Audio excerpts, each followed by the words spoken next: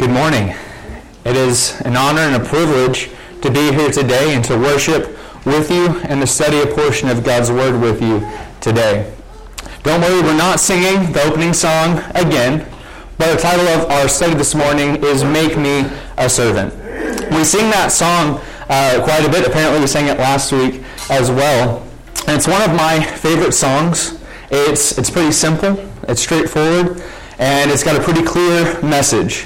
Make me a servant. So this morning I want to look at a little bit of what that means. The who, what, when, where, why, and how of being a servant. So what is a servant? The Greek word for servant is diakonos, which is a deacon, one who, by virtue of the office assigned to him by the church, cares for the poor and has charge of and distributes the money collected for their use.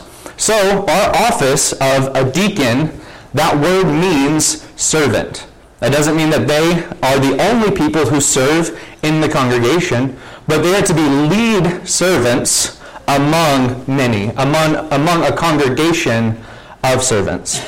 Not that that's, their only job, because we are all to be servants with them. See the rest of these definitions here. Servant is one who executes the commands of another, a waiter, one who serves food or drink, or the servant of a king. See, we are all servants because we are all called to serve a king. So who is it that serves? We mentioned the deacons as an elected official for that office of serving, but Jesus himself was not above serving either, because his purpose when he came to this world was not to be served, but to serve. In Matthew chapter 20, verse 25 through 28, said, "But Jesus called them and said, You know that the rulers of the Gentiles lord it over them, and their great ones exercise authority over them. It shall not be so among you. But whoever would be great among you must be your servant, and whoever would be first among you must be your slave. Even as the Son of Man came not to be served, but to serve, and to give his life as a ransom for many."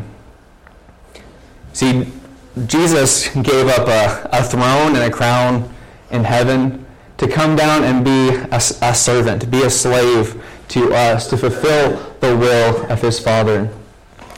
And so none of us should be above any kind of service as well.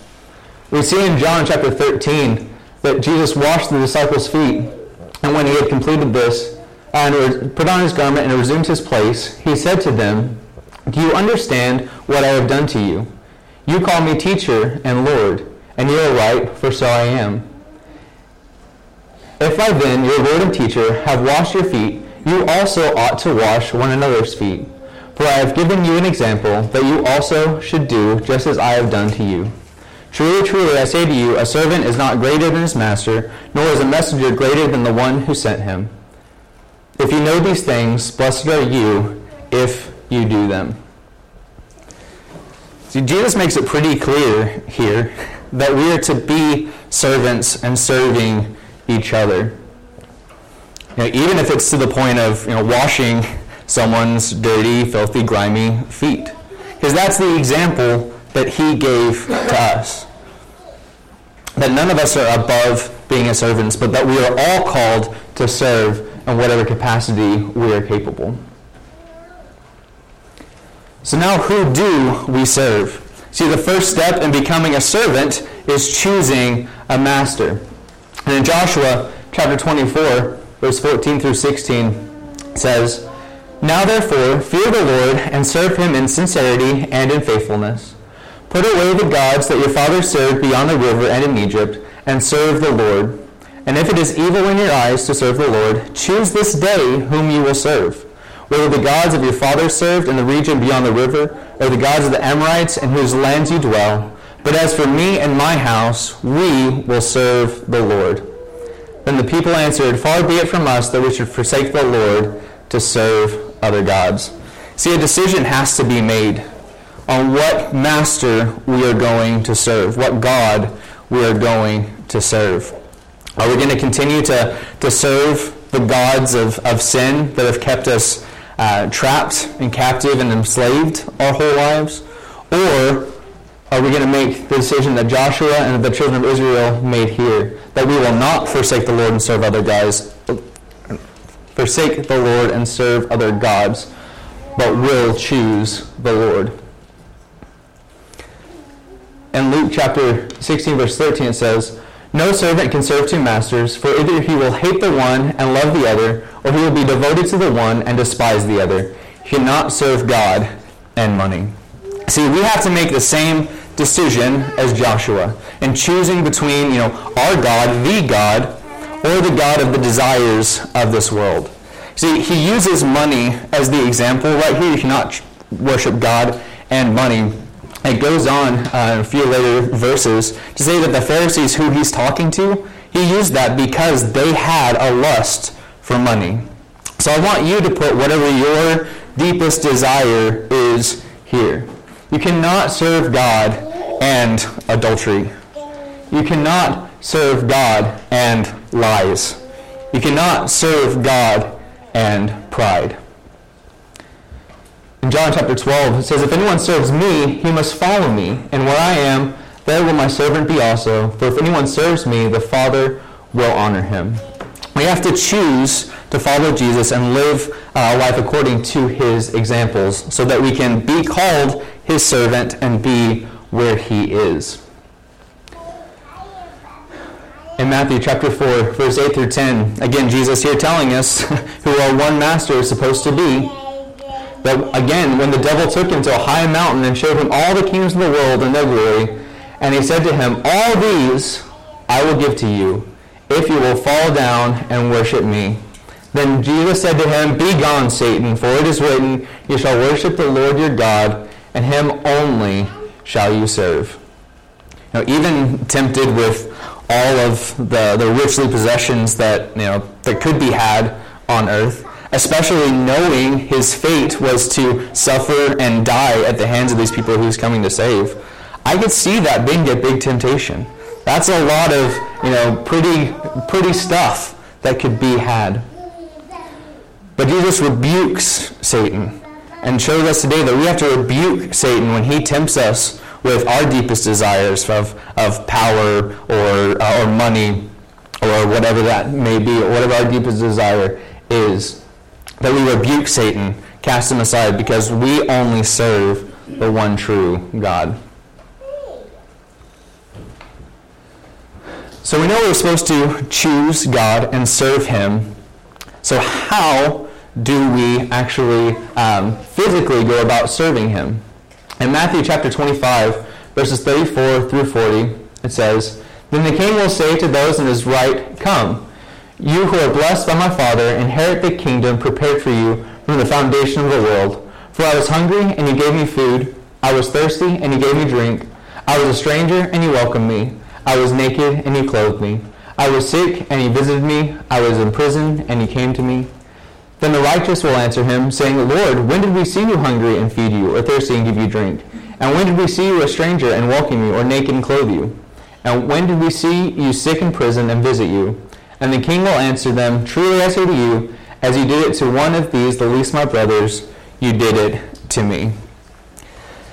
You see, we serve Christ by serving each other.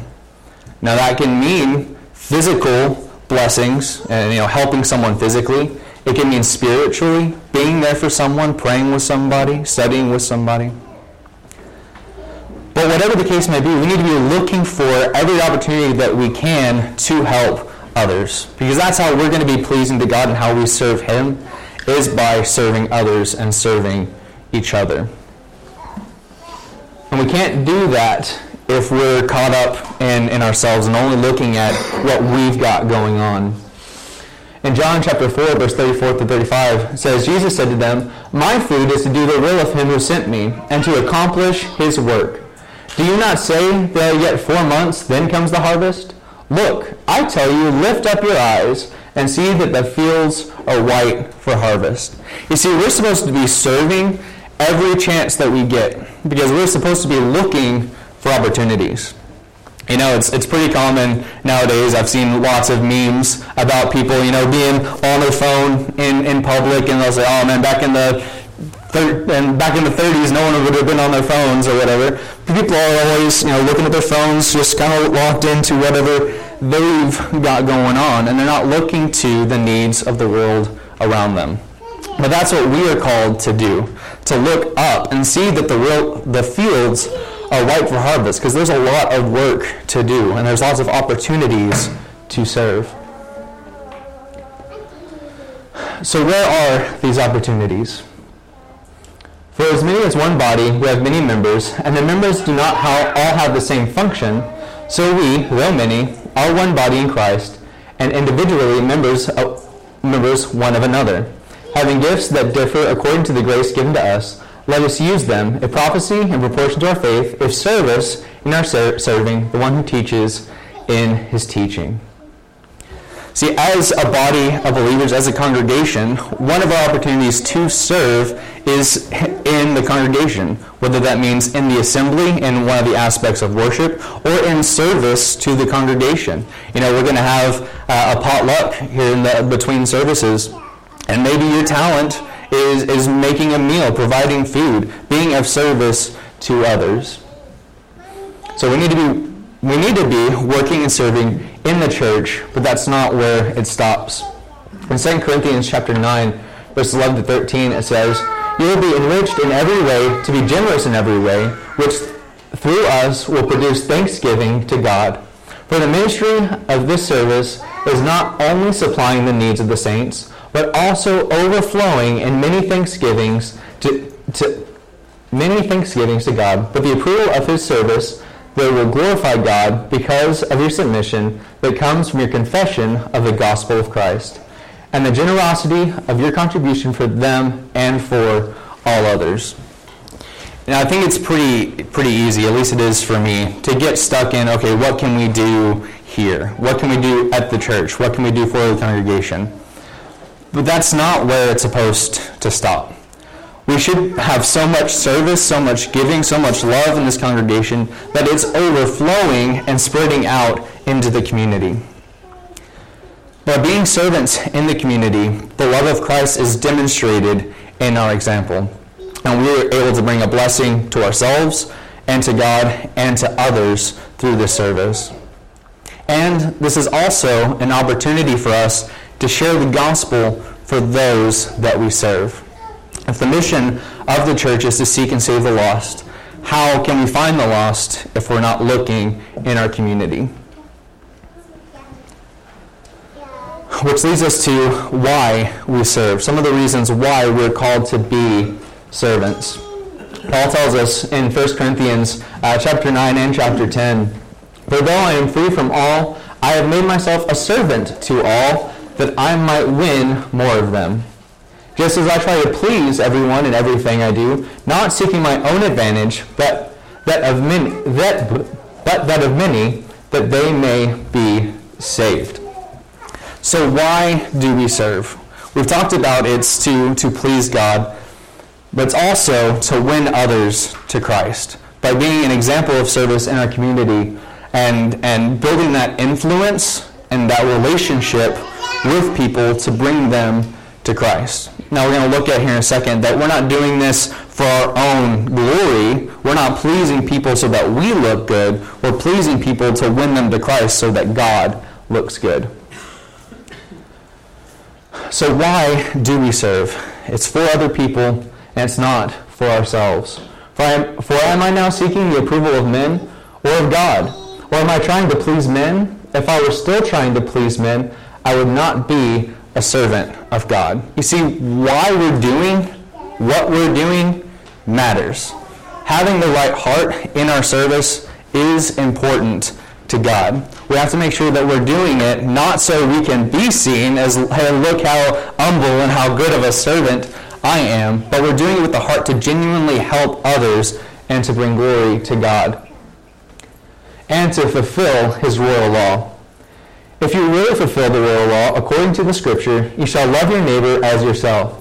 If you are doing well. But if you show partiality, you are committing sin and are convicted by the law as transgressors. Whoever keeps the whole law but fails in one point has become accountable for all of it.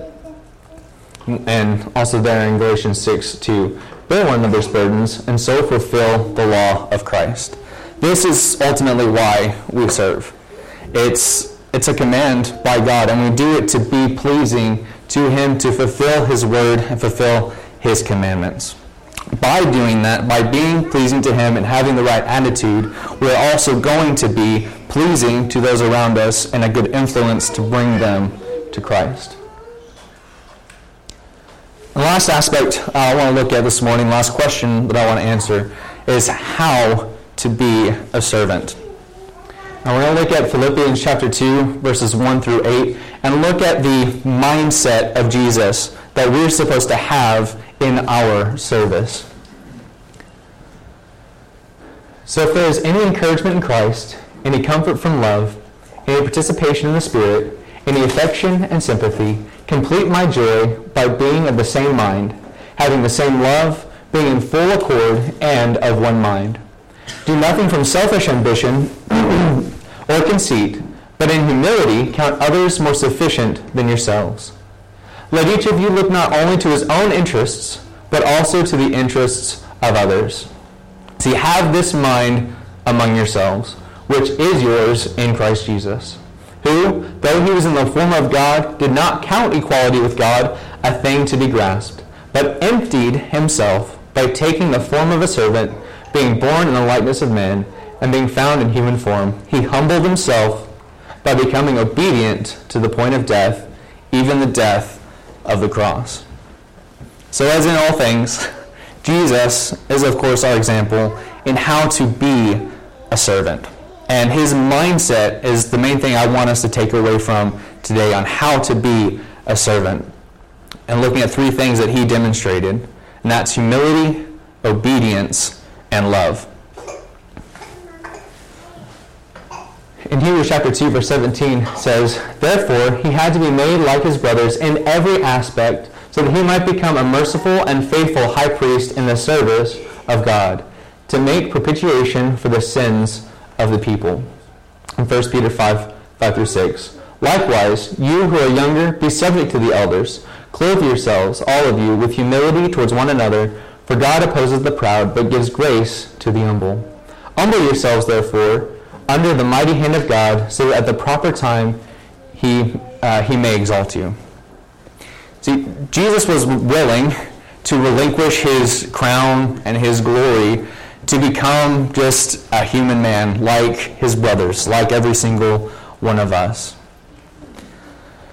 He sacrificed his life. He washed his disciples' feet. He healed the blind. He served mankind. And we need to be willing to put aside our pride and serve others. You know, we've given up so much less than Jesus did, yet we're less willing to serve. So we need to follow his example and being willing to cast aside our pride and do the work that benefits Christ and the church. And through obedience. Hebrews chapter 5, verse 7-9. "In the days of his flesh, Jesus offered up prayers and supplications with loud cries and tears to him who was able to save him from death, and he was heard because of his reverence. Although he was a son, he learned obedience through what he suffered. And being made perfect, he became the source of eternal salvation to all who obey him." See, humility allowed Jesus to be obedient to the point of death, even the death on the cross. He demonstrated that level of obedience that we are supposed to have. Looking to Jesus, the founder and perfecter of our faith, who for the joy that was set before him endured the cross, despising the shame, and is seated at the right hand of the throne of God. See, the same way that Jesus profited from his affliction, we will benefit from our obedience because of his sacrifice. Now, he didn't want to go through any of that. He asked God to let this cup pass from him if it was his will.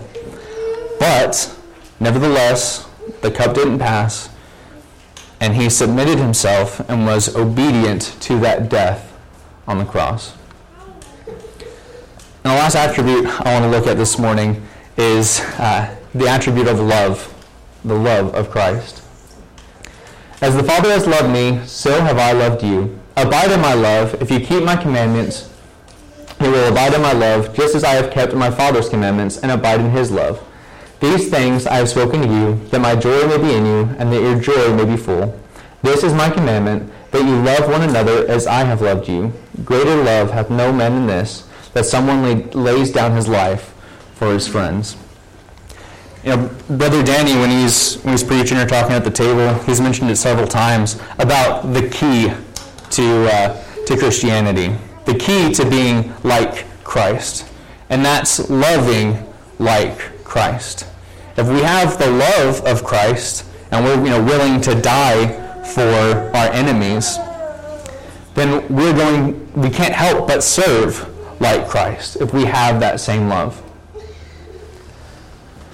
Galatians chapter 5, verse 13 to 14 says, "For you are called to freedom, brothers. Only do not use your freedom as an opportunity for the flesh, but through love serve one another. For the whole law is fulfilled in one word, you shall love your neighbor as yourself." And in 1 Corinthians chapter 13, verses 4 through 7, we see what love is and how we're supposed to express that to our brothers and sisters in Christ. See, love is patient and kind. Love does not envy or boast. It is not arrogant or rude. It does not insist on its own way. It is not irritable or resentful. It does not rejoice at wrongdoing, but rejoices with the truth.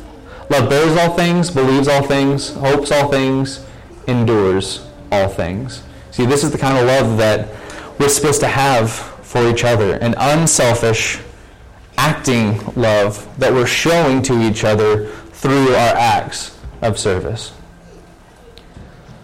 So in conclusion, I appreciate the attention this morning and going through this process of seeing the who, what, when, where, how, and why of being a servant. We've seen that a servant is devoted to a master and fulfilling their commandments. We are all called to be servants of God by serving each other, and that's how we fulfill that command. We're supposed to serve every chance we get because we're looking for opportunities both in the church and in the community. And we do this to fulfill the law of God and to follow the example of Jesus. And we do this all with the mindset of humility, obedience, and love for mankind. If you haven't chosen to become a servant of God, I implore you to make that decision today. Or if you have become a servant but have found yourself being disobedient or an unfaithful servant and would like to request prayers from the church, please come forward and have a seat on the front row as we stand and sing the song of invitation.